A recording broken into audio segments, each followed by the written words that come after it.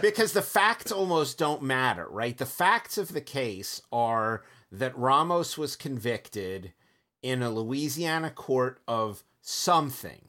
I swear, I don't even know. They didn't even go into it. It didn't matter. Yeah, Gorsuch literally didn't discuss the underlying case, but he was convicted by a non-unanimous jury. And you know he's doing well when the conservative justices don't discuss the heinous character of his crime. Right. Yeah. Though. Oh God, that is. I've talked about this in so many different settings. The easiest way to read the result of a death penalty opinion, that you could tell whether the guy was going to live or die, whether it opened with a paean to the importance of procedural regularity, or a very gory recitation of the facts of the murder. Yes. It's like you figure out walking into the theater, am I watching a Henry Fonda movie? Am I watching a Charles Bronson movie? Right. One of those two movies is about to play. Right. And so here, Neil Gorsuch opens up by breezily mentioning that he was convicted of some crime that was sufficient to get him life without parole with no further commentary at all. Not a lot of those. And so the fate of the unanimous jury rule was sealed right there. So the background is that Louisiana and Oregon are the only two of 50. Let's try that in English. Of the 58 states, Louisiana and Oregon are the only two that allow for non-unanimous jury verdicts. The other 48. Yeah. Right, it's got to be unanimous.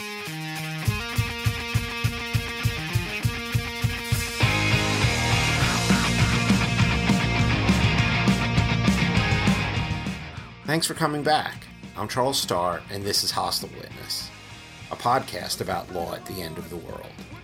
For episode 3, I'm joined by an old friend from This Week in Atrocity, Randolph Brickey. We start with Ramos v. Louisiana, a recent case where Brett Kavanaugh took a perfectly good criminal justice decision and ruined it with a concurrence. And then we close with a tour around the country where cops can't stop arresting people who tell them to fuck off. This is Hostile Witness. Bear with us.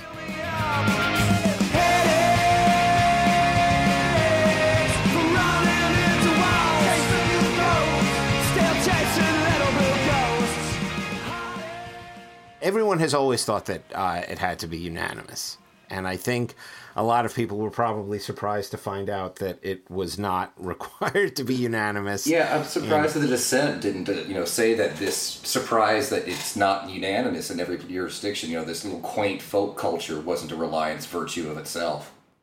It's like in New Jersey, the gas pumping is wildly inefficient because you can't pump your own gas.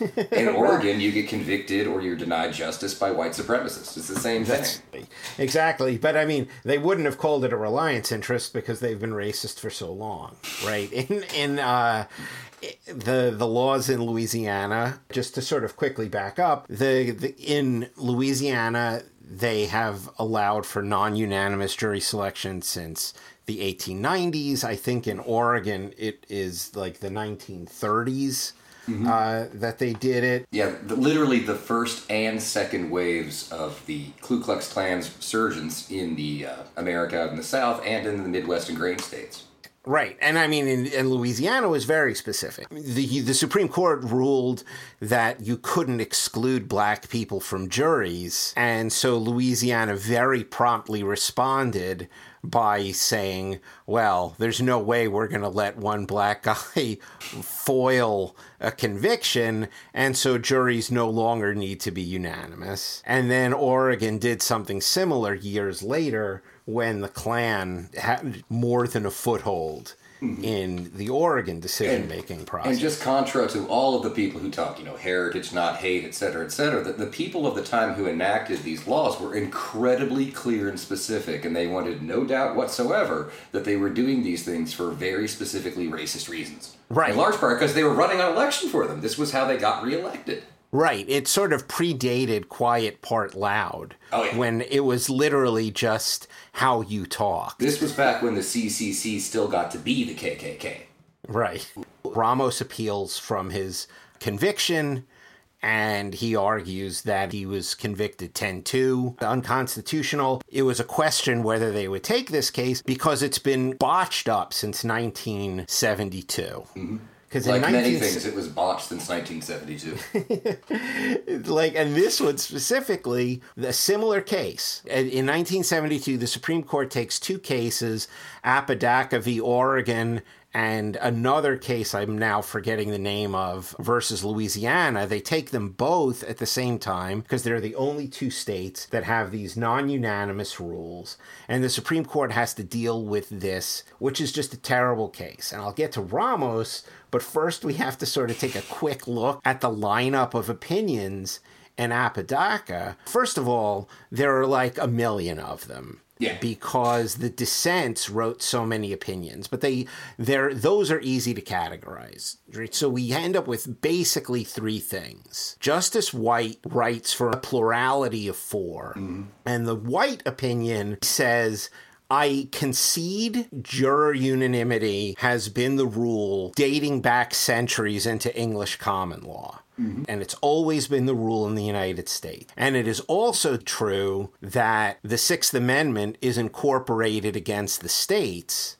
However, part of my personal Justice White project is to pick through the Sixth Amendment and decide what is a core Sixth Amendment value. And a few years before the case, he said that the number 12 wasn't a core Sixth Amendment value, but that a criminal jury didn't require literally 12. And in Apodaca, he writes, who knows, maybe unanimity is passé.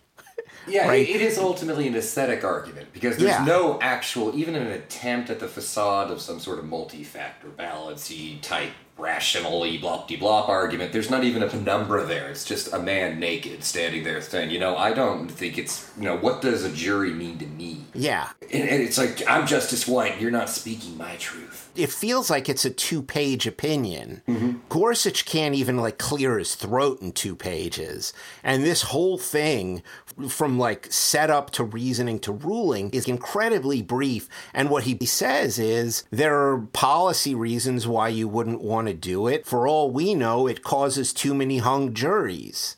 Right? Yes, it is that level of reasoning. It is cursory to the point of being contemptuous. Yeah. And so that's it. 4 justices say it's not fundamental to the Sixth Amendment. The 4 dissenting justices, Stewart, Brennan, and Parshall, are 3 of the 4. And each of them write at least something.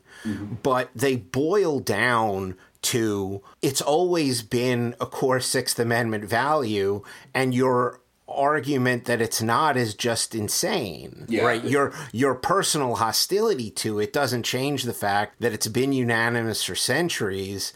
We have always considered unanimity to be important. And Parshall specifically writes, if the point of a verdict in a criminal case is reasonable doubt, how can a 9-3 verdict mean that there was no reasonable doubt? To mean there was no reasonable doubt, someone on the jury literally doubted. They write these extended, very lucid, very clear, very outraged dissents, and they do react, I think, appropriately with a level of horror at the casual disregard that White has for the clear and obvious, virtues and rights protected by unanimity of a juror to the citizen. Right. It's like, a man talking about the virtue, maybe we can kill and eat the albatross out here on the sea. Maybe that's a good idea. Yeah, I mean, there's a lot of meat on that bird. Yeah. So that's 4-4. And then comes Justice Powell. Just walking in like Kramer. Yeah, and his opinion is where everything goes completely haywire, because he agrees with the 4 dissenters that unanimity is required as applied to the federal government. But he still has a hair up his ass about the new jurisprudence of incorporation, and he does not think that it applies to the states at all. And so therefore, unanimity is not required as applied to the states, which is not even something the majority believes. Sorry, the plurality would be willing to scrap unanimity in federal courts, and the dissent thinks unanimity should be for everyone, and this ninth guy just throws out this completely off-the-wall opinion where he agrees with the fundamental necessity of unanimity, but only someplace. And because this man, who was like 70 years old in 1970, had a bug up his ass about this newfangled idea that people have rights at the state level, we had bad law. From 1972 to 2020, we now have this regime where no one knows what to make of Apodaca, except that Louisiana and Oregon still get to have non-unanimous juries. It's the sort of legal twilight that resolves in people going to jail. Yeah. Surprisingly common system. And so Gorsuch gets to write this opinion. And the ruling is 6-3, but like an insanely complicated 6-3 to throw out Apodaca. And now, finally, unanimous juries are required in both federal and state level. And so I get to talk about a case where the result is good, but it's still sort of maddening because there are so many opinions and so many of them are bad and so many sort of terrible portents in them. Yeah. Some of them are just dire threats. I just right to consent, but I also want to note that I'm threatening you. And it's like, well, thanks, Kavanaugh. Right. I mean, that's the big one. Thanks, Kavanaugh's the big threat. So let me break down what Gorsuch says. He makes a big deal of the fact that unanimity is the requirement, and it should be the requirement everywhere. And he goes deeply into the history of these laws, and we talked about it before. He makes a strong case, but there's a strong case to be made. It is, in fact, a hallmark of Western culture. Right. He basically writes at length about the racist origins of non-unanimity. And he gets 5 votes for that. Just 5. Thomas votes for unanimity too, but he doesn't count because he doesn't sign on to the opinion because he is just like off on a frolic because he hates the substantive due process. So he writes his own opinion to talk exclusively about the Privileges and Immunities Clause. Yeah, it's not bad. Like, the Privileges and Immunities argument is actually sort of good and might be better in some ways than due process, but no one else cares about it. No one ever will. We're in a due process world. Yeah. And so the less said about Thomas's opinion, in a way, the better. Read it yourself if you want to. I believe all the support he has in his opinion, all the case law is, in fact, himself in dissents in other cases. Yes. It is entirely a conversation of and by Thomas within himself. Yeah, Thomas actually, his word processor has like one button that you can hit, and it's a parenthetical that says Thomas J. dissenting. Yeah. So who jumps off and where? And one of the things that gets 2 people upset, Sotomayor and Kavanaugh, are both upset by the fact that Gorsuch says that Apodaca doesn't even count as a precedent worthy of even getting into a stare decisis analysis, right? Yeah, that was really just Gorsuch, I think, No, but he got backflip at the end. He got 4 votes for it, right? True, He basically was like, look, there's a principle of stare decisis in plurality cases, basically the Kennedy/O'Connor rule, where whoever the 5th judge is that gives you a majority, if you've got 4 people on like a broad opinion and then one person who signs on to the result but a narrower reasoning, that reasoning is the majority reasoning. And that's the precedent that people have to follow. That's the guidance for the lower court because nothing else got 5 votes.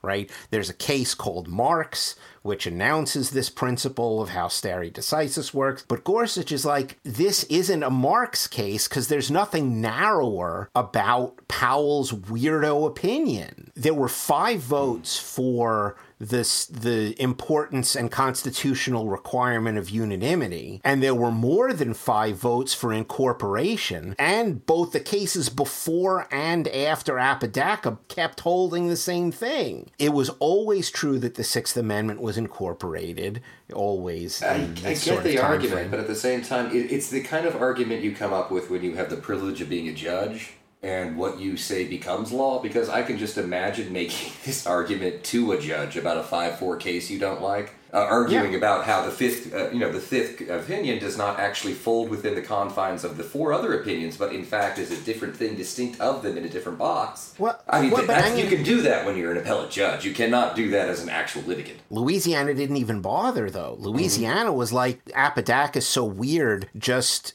clean slate, and we think you should just say that unanimity is never required. They tried to get Justice White's opinion back and make it a majority opinion. Gorsuch was like, since there's nothing other than a result which allows Louisiana and Oregon to keep doing a lack of unanimity, we don't have any narrow thing to follow, so we don't have to listen to Apodaca at all, and that makes it so weak as a precedent that we have no problem kicking it over. So it's like in The Matrix when Neo realizes that the spoon is itself an illusion. That's when he acquires power over its presentation and manifestation.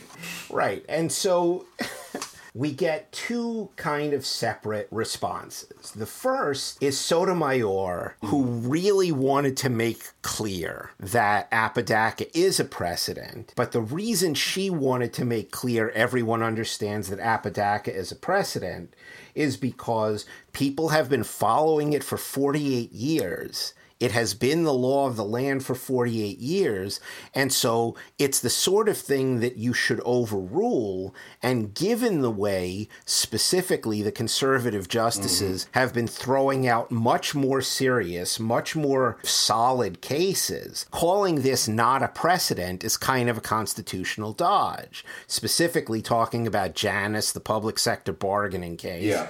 And she foresees the next case where they just toss out, say, Roe v. Wade or some other benchmark case, or Miranda, the settlement case, Flores in immigration, something like that, and they just say, well, this isn't even law, poof.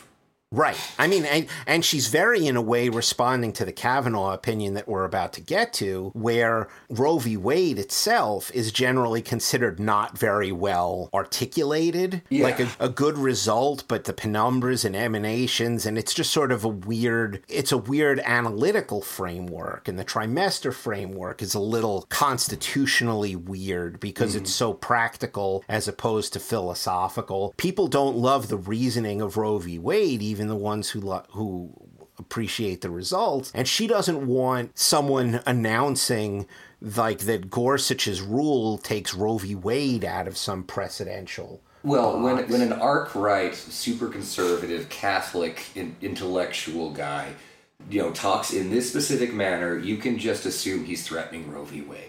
Yeah, well, honestly, at this point, you can assume it. The second thing that Sotomayor wanted to respond to was the dissent, and we'll get to the dissent after Kavanaugh, where she is like, obviously the racist origins of this law matter. Louisiana was racist in 1898 when they passed the law. In 1974, when they cursorily reaffirmed the law after Apodaca, I don't know that you could argue that the legislature or voters in Louisiana were materially less racist. No, I think that we have precedent on point saying that they were no longer racist at that point in Shelby, because the Voting Rights Act should have at that time rendered them not racist.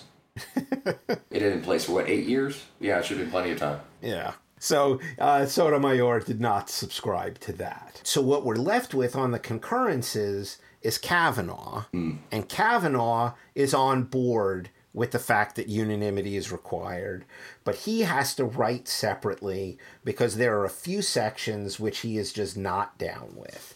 And the big one is the definition of what stare decisis is. Because he wants it to be a precedent, but he wants it to be a weak precedent. He wants to fit it into the kind of precedent that he gets to then undo.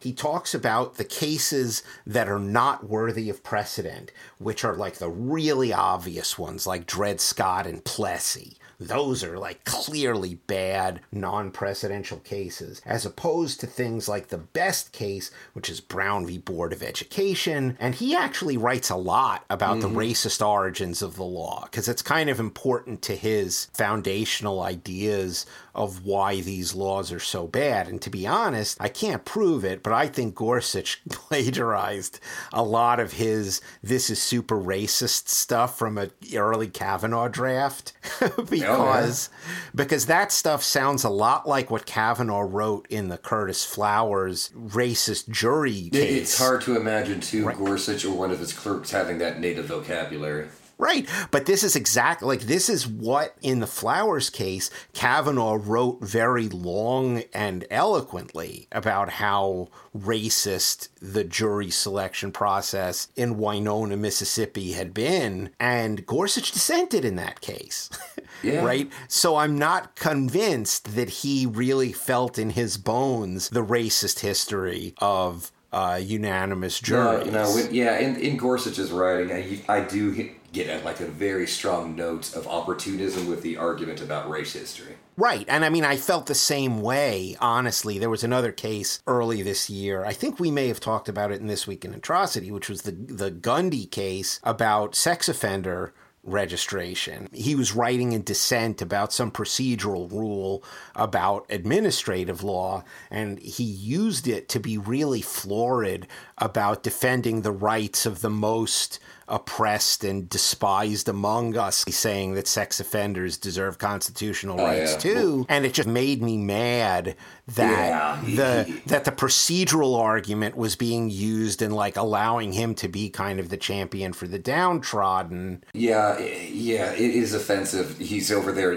pretending to blow Gideon's trumpet. This guy was not there at the public defender office meeting. And so now we've got Kavanaugh, who writes, and he's like, the things that I find very useful for defining what real stare decisis is, and they all read like things that allow him to overrule Roe. It was like a Family Feud category of things that help you overturn Roe v. Wade. Right. He's like, one, was it grievous and egregious? And how do we decide that? Well, the quality of the reasoning and its consistency and coherence. And is it workable? And has the law changed since then? Have the facts changed since then?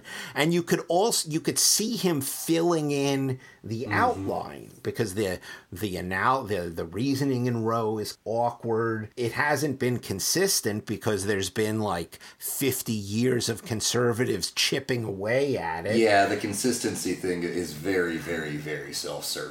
Very unclean handsy. Yeah, the changed facts really feel like things like fetal pain and the increasing medical advances in NICUs so that viability has moved back. Like all of these things just allow him to box out Roe. He even included a footnote where he's like, Roe isn't even really the precedent anymore because we overruled significant parts of Roe in Planned Parenthood v. Casey while keeping the core holding. So he's already moved away from even considering Roe the relevant precedent.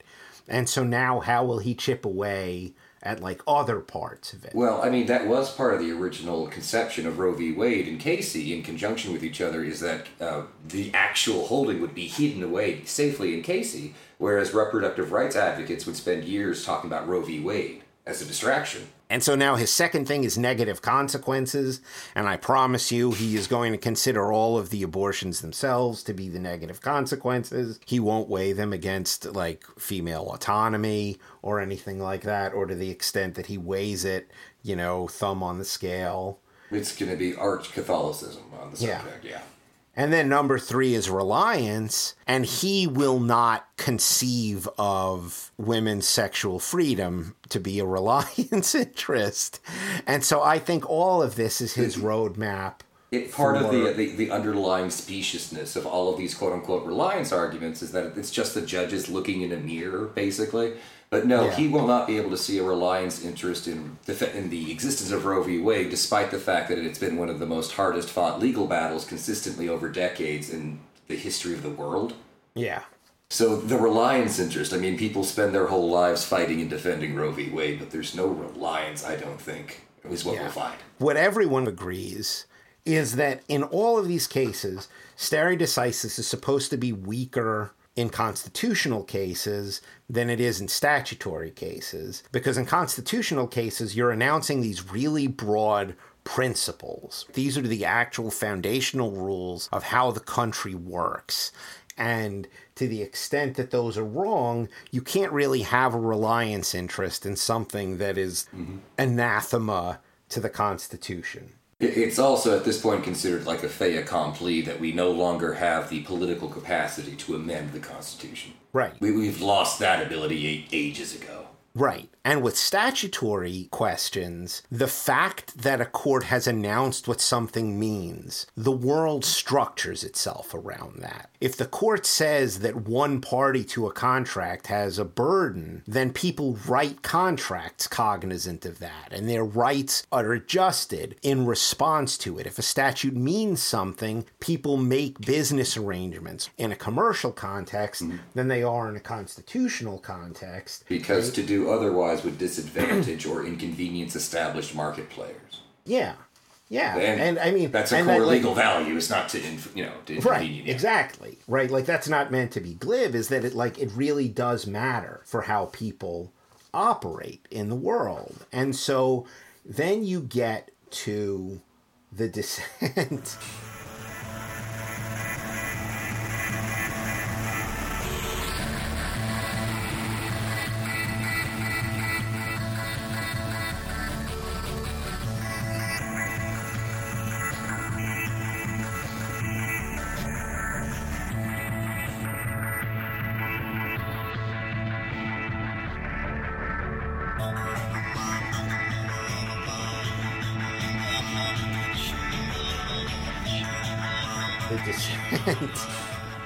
And the dissent is Alito just being really, really mad at how everyone else is writing about this stuff. And the first big one is he's so mad that they talked about the racism. Oh, he is peevish about it. It actually is a bad look. Why would you even bring it up? It's not relevant to any of our discussion. And anyway, I defy you to prove that the 1974 Louisiana legislature was racist. He's like, whatever the cause was in 1898, someone did a spell in 1974, and so now it's purged of all prior taint, and so therefore the history doesn't matter. I defy you to prove that this was racist, and furthermore, I also say I will never have comeuppance. It's really bad.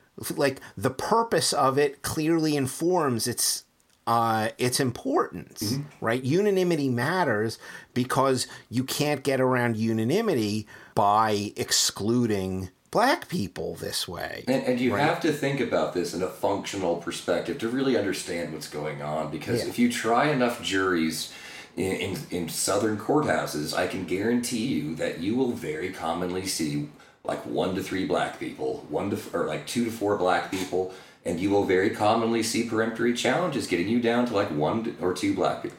And, I mean, Justice White's opinion kind of responds to Justice Marshall's argument, right? Marshall is like, look, the reason why unanimity matters is because reasonable doubt matters. And the reason why we prevented states from excluding minorities from juries is because their vote in opposition is a relevant part of reasonable doubt. And right?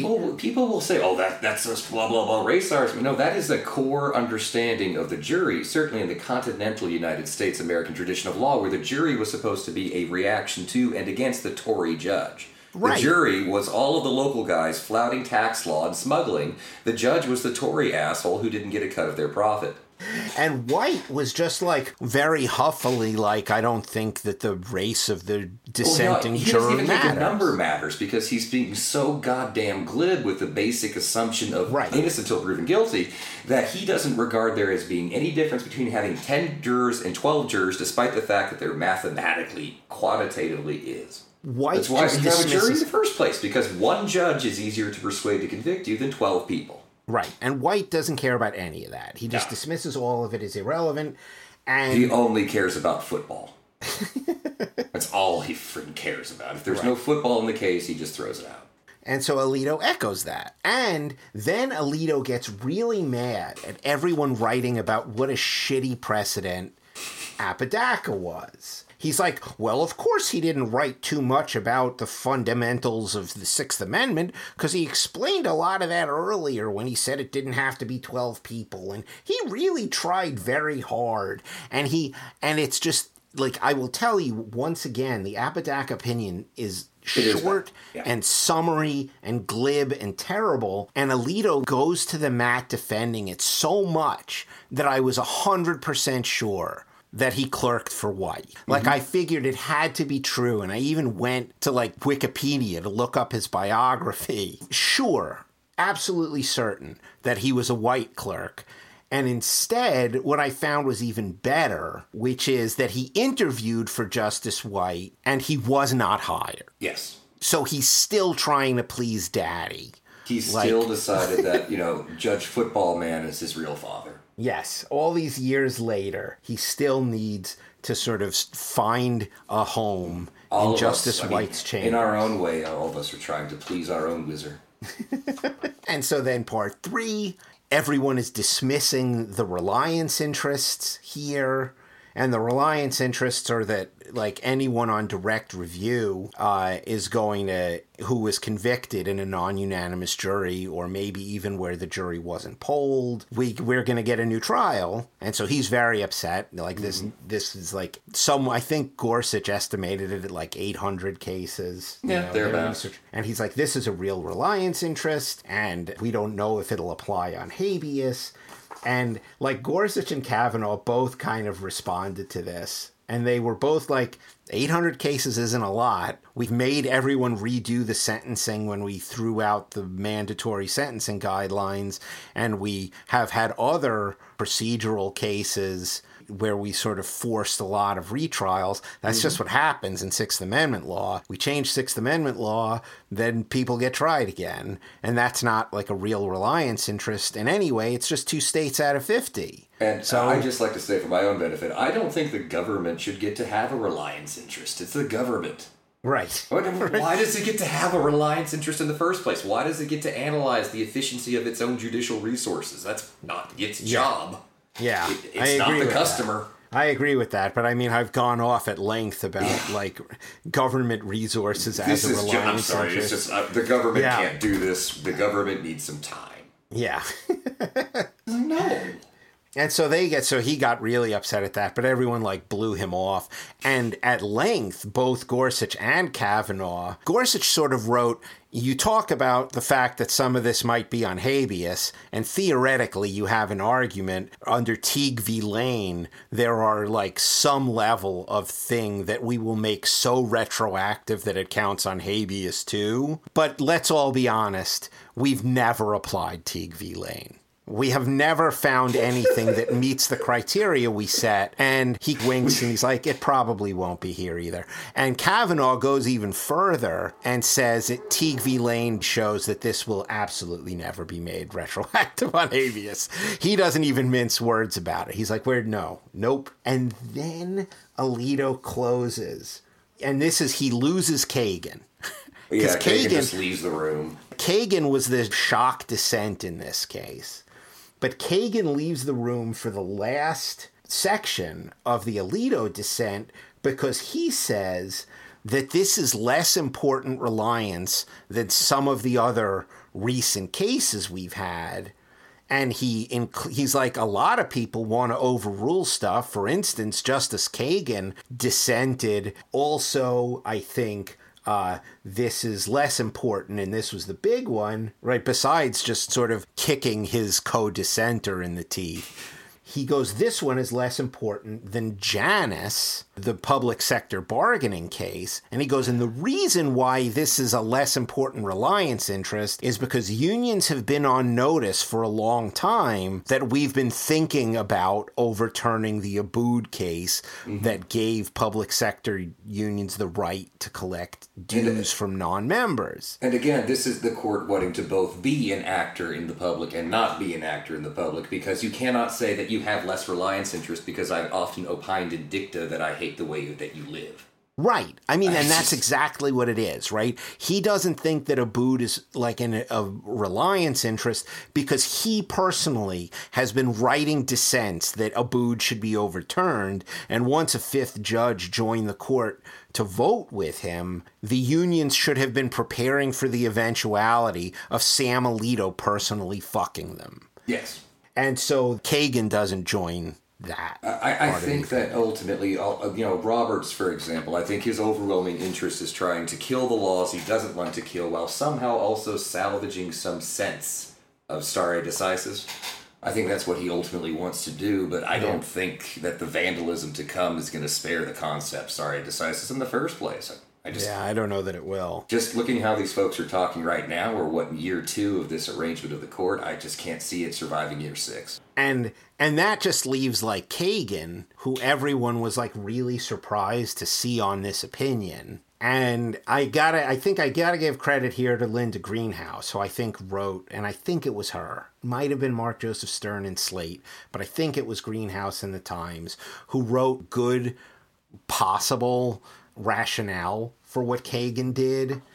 And it's because there is a case, Espinoza versus the Montana Department of Revenue, that cert has already been granted in the case, where someone is challenging the separation of church and state revenue rules, barring religious schools from receiving public money. Mm-hmm. And a lot of the laws dated from a time when all parochial schools were Catholic, and there was a lot of anti-Catholic bias in the country because the secular schools were so essentially Protestant that Protestants didn't need their own private schools. The separation of church and state wasn't so strong that they were keeping Protestantism out of public schools when the Blaine Amendments were passed, but they did want to take out the Catholic schools as like a competitor. Well, at the time, you could be both like a Lutheran minister and a school teacher at the same time in the same school district. It was just not really a thing that people thought about.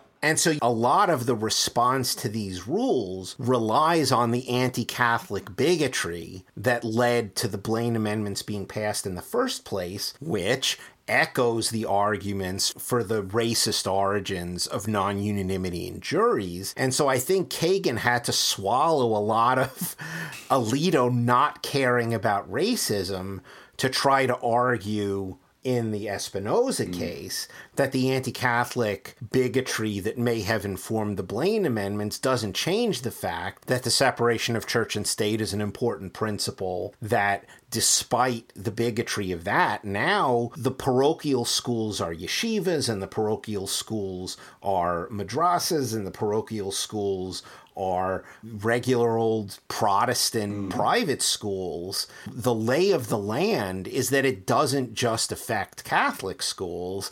And so looking at the anti-Catholic bigotry shouldn't be like a voting issue on the Blaine Amendment cases. And so that could be why she joined even the really gross parts of Alito's opinion, because she's trying to box him in for the Espinoza case. But of course she won't. Yeah, I've got bad news about outsmarting people who aren't behaving on the basis of smartness. That principle won't stand. Abortion clinics out of business, or would have. They all had to have the same building codes of like an ICU. Right. They had to have an ICU's building codes, and all the doctors needed admitting privileges at a local hospital, and like all of these things that showed no bearing to outcomes, but were kind of explicitly meant to just eliminate abortion. And the Supreme Court ruled in Women's Whole Health that those kinds of laws that don't have any basis in science are a burden on a woman's right to have an abortion. And Louisiana passed similar laws, and the Fifth Circuit found like really narrow ways to distinguish it. And then they basically said, we think the Supreme Court, now that Gorsuch and Kavanaugh are both on the court, we think the Supreme Court's going to overrule this, so we don't think this law is viable anyway. And so the Fifth Circuit allowed the Louisiana laws to... I think at this point we should just stab down stare decisis and just allow law to be created through the interaction of the strong and the weak, as God intended. Just making the quiet part loud. Because a formal code of laws is just too damn hard.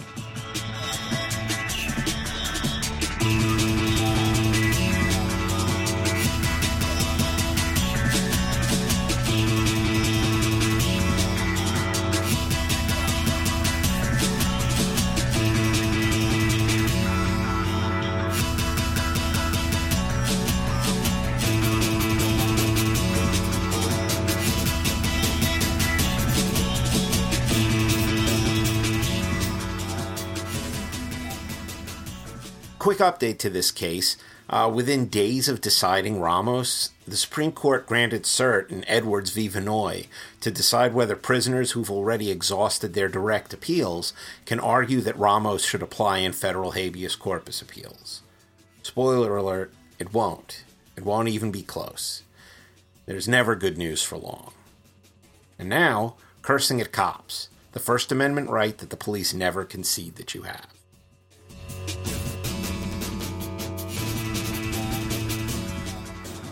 It has come up a lot in the last year.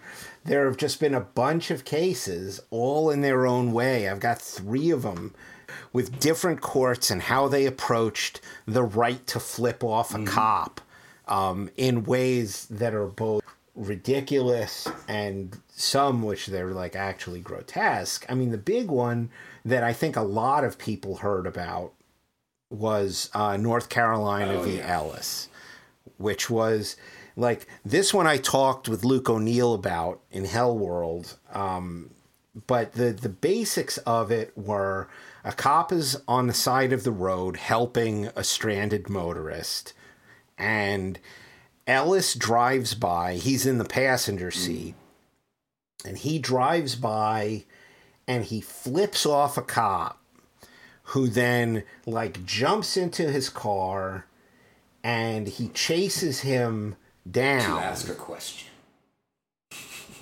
a question. And it turns out that Ellis is a sovereign citizen, basically. And so he won't provide ID. The driver gives her ID. Ellis won't give his ID, basically until the cop takes him out and arrests him. Usually, I get a guilty pleasure out of cops finally cracking under the weight of sovereign citizen lunacy.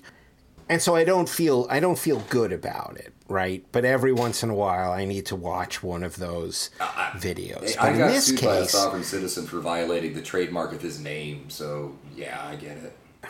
I hear you. So then you're with me. Except in this case, it's the cop who's in the wrong because the sovereign citizen hasn't violated any generally applicable law that he's claiming doesn't apply to him. In this case, he has a constitutional right to flip off a cop, and eventually the cop gets his license and he runs whatever, and then the only thing he arrests him for is resisting arrest. Yes. Failure to ID. And resisting. Right. That's right. It wasn't the resisting, it was the failure to show ID. That was itself the violation.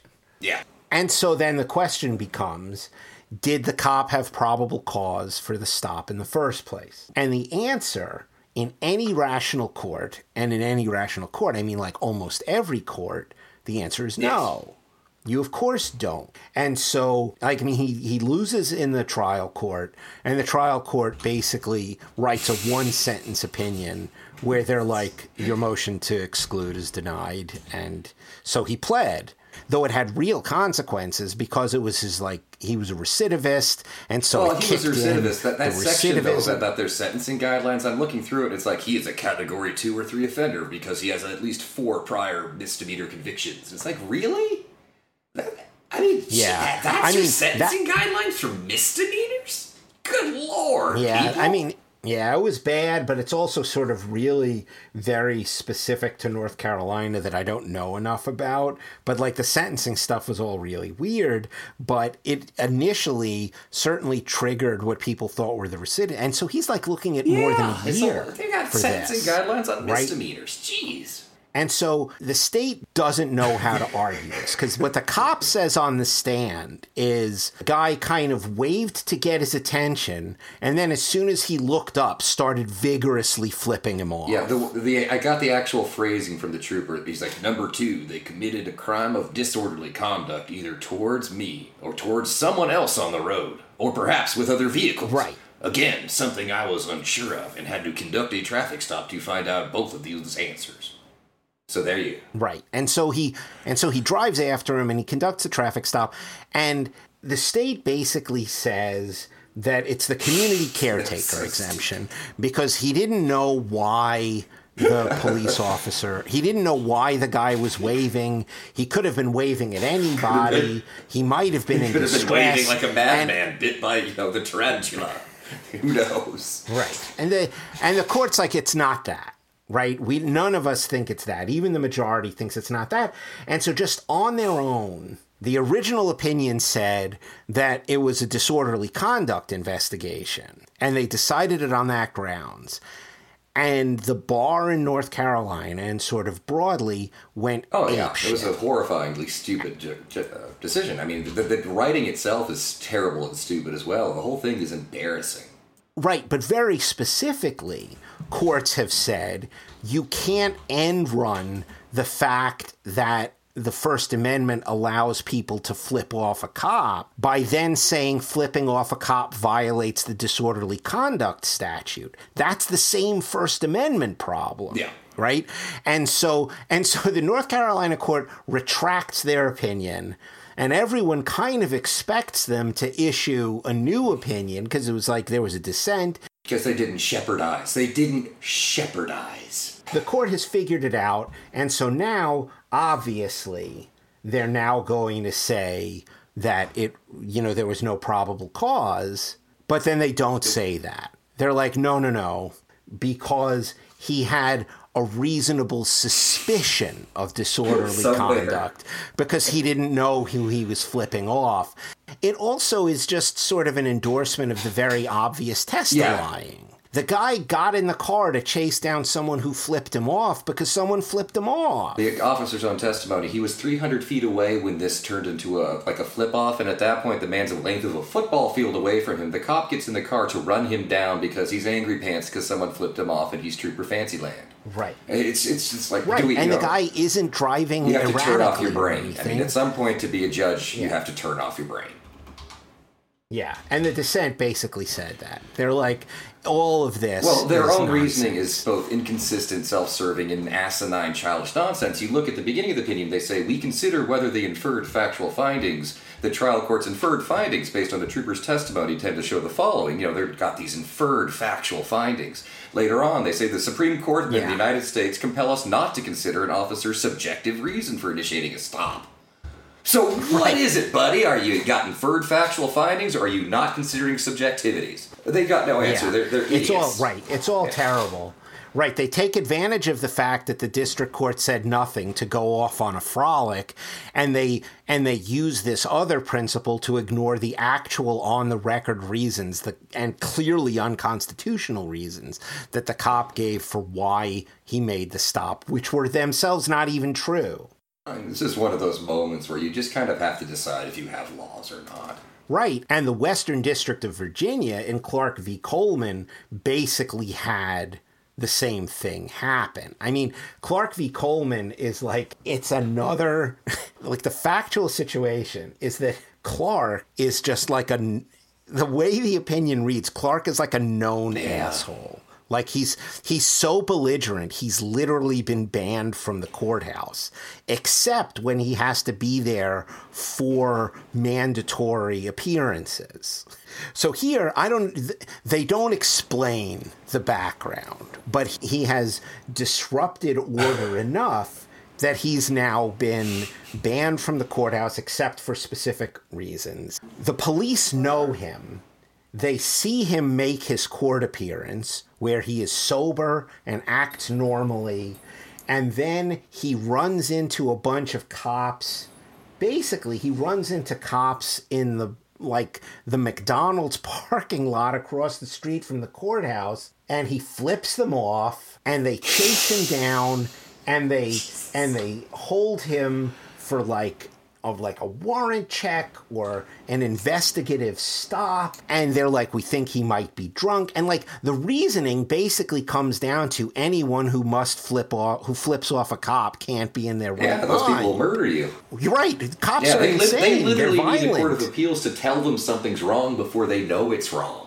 Right. Cops are insane and violent and very prone to respond irrationally to questions of their authority. So anyone who would flip off a cop is obviously in danger. It's community caretaker. You got to get them to a magistrate.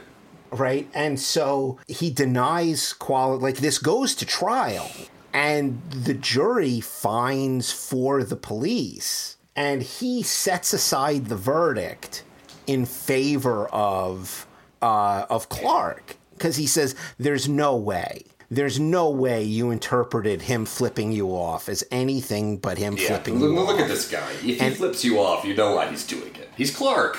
Yeah, and you clearly pulled him over. You said that you pulled him over because you thought he might be drunk, and so it can't be a community caretaker exception. It's also investigation. And you ran a warrant check. Like, you said, you do all of these things, which are criminal process things. So your community caretaker argument that he was a danger to himself doesn't hold water. Like, if you pulled him over and asked if he was okay and sent him on his way, you might have had a community caretaker case. But because you ran a warrant check on him, and there was some papers that had to be delivered for, and they held him for 20 minutes while they went back to the courthouse and served him with whatever process was waiting for him. They're like, you lost any community caretaker exception privilege here. And there's a rule which says it can't be pretextual, and I don't believe you. Thank God for that rule. That this was not It's important pretextual. to say that this is a difference between several different states in the terms of their laws and search and seizure, is that some states in some circumstances will allow the cops to behave in an utterly, literally pretextual manner, and some will not. But he didn't set it for a new trial, because he's like, look, they held you for 20 minutes. Or 30 minutes or whatever it was. And so he awarded him nominal damages. He's like, I'm not sending it back to a second trial, for damages. We're not doing that. You get nominal damages because I don't think there was any actual material harm to you. But it did result in an attorney's fees verdict. So it's not totally painless to the police or the town in Western Virginia, because he did get the attorney's fees judgment. And at least a federal judge said in no uncertain terms that this combination of testifying and taking out, your anger on, someone who flips you off. Though I do say, I hate the way the judges, even in a case like this, they always write that the flipping off, they're like, however repugnant this vulgar act is. And it's like you can feel the monocle pop off, and I just think it is a bit much, literally. These judges live in the world. It's ridiculous. You're acting all aghast by someone flipping someone off. Yeah, just a fainting couch moment. I mean, you're a judge. Right. You've seen so many things that are so much utterly worse than someone flipping you off, and you're calling that repugnant? But now we have to close on the third one.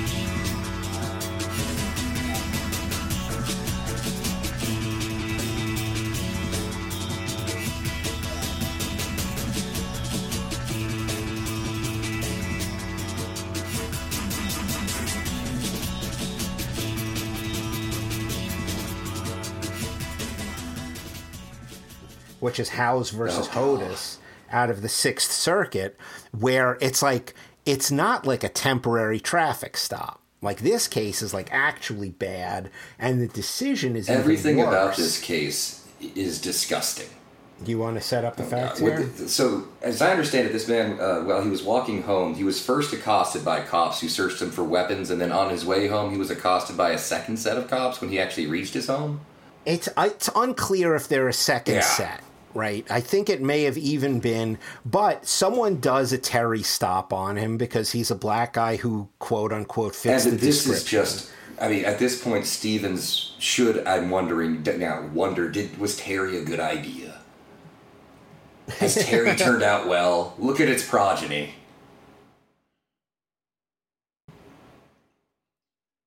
Well, what is Terry? Terry is like the old school movie version of this same thing. Where in the old school movie version, Officer Friendly like, oh, what you lads doing over there? You into no trouble? And the boys are like, oh no, it's Officer Friendly, and they all run away, and everybody laughs and rides bicycles.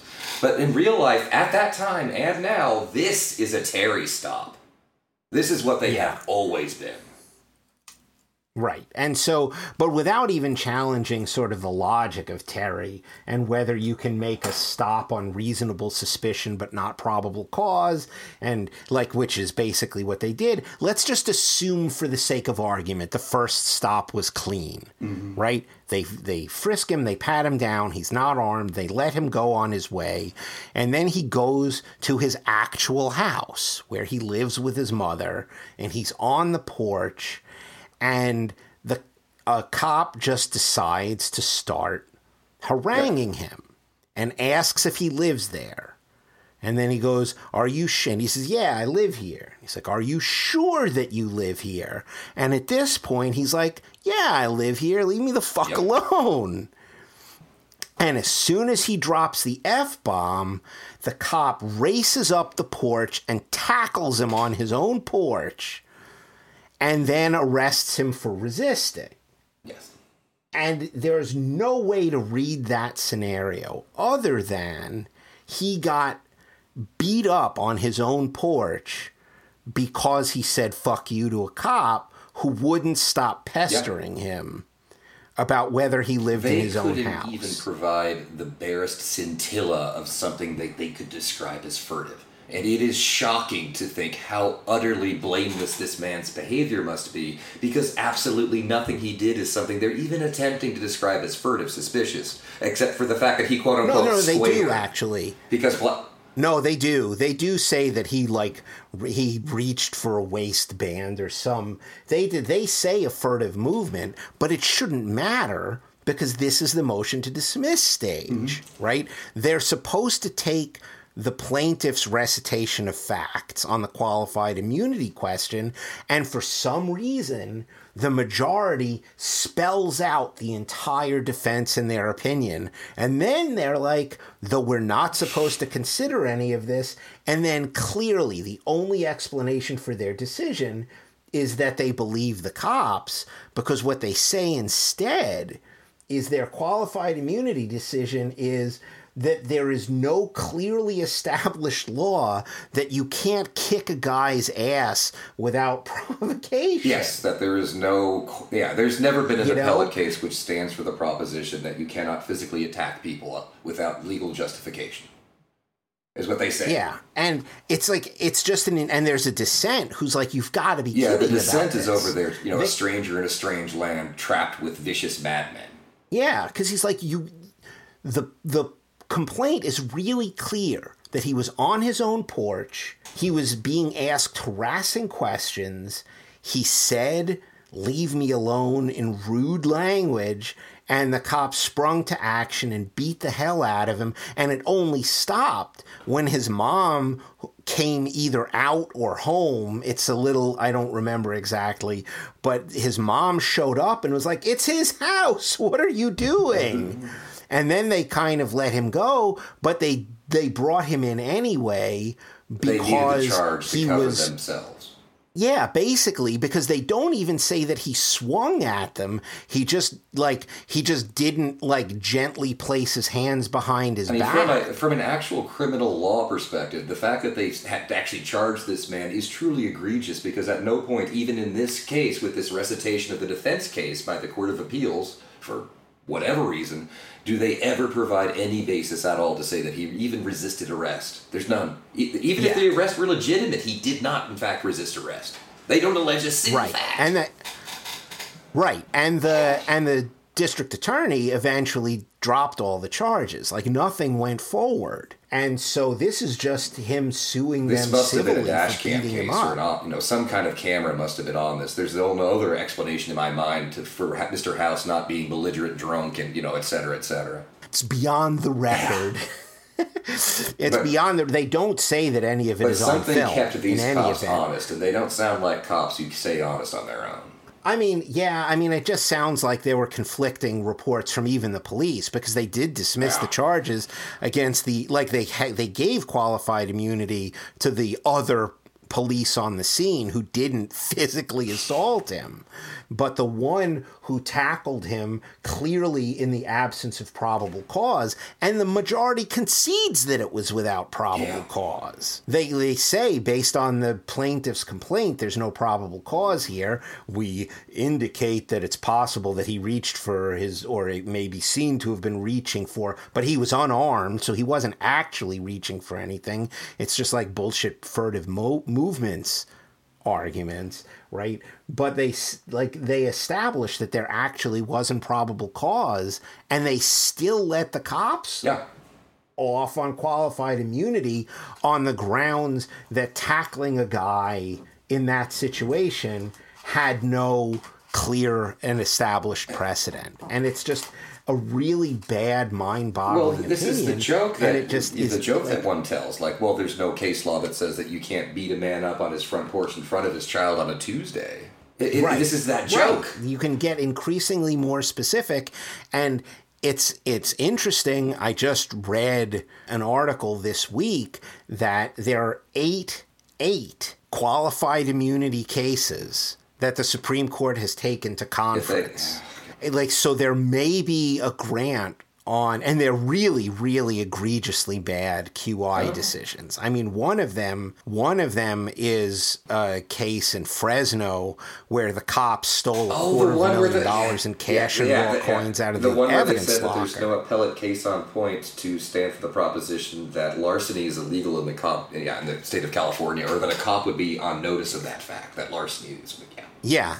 That they wouldn't, they wouldn't be on notice, not of larceny, but because they didn't steal it at the scene, but allegedly stole it later, it's attenuated enough that it takes it out of the Sixth Amendment. Like they figured out a way, like stealing it out of the evidence locker was somehow different from stealing it by pocketing it at the scene of the crime. Like they made it attenuated and then excluded it from any prior precedent. And then there was like a case that was on point, but they're like, aha, it's on point for now, but the stealing took place before we decided that case, so it doesn't count for that behavior. Like, it's just really shitty all around.